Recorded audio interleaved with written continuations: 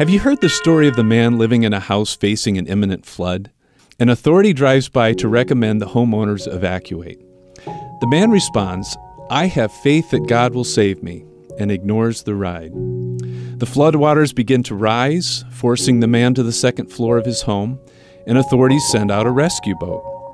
The man again declines, exclaiming, "I have faith that God will save me."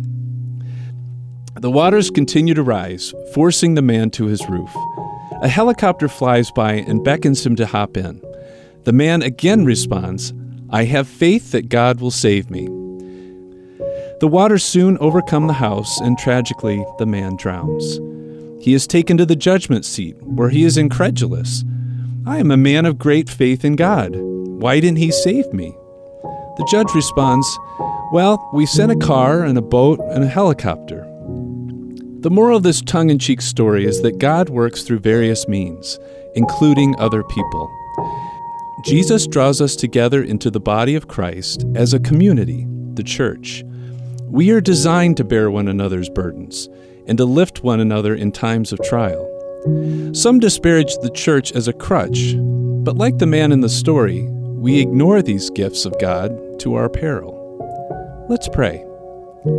Father of grace and mercy, you call us to faith in you. Help us recognize the many ways you answer that faith, including through the community around us.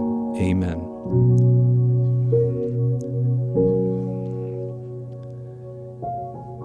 This is Mike Kelly with Pray for Two. Listen to them anytime at godislove.blog or on the Redeemer Radio app.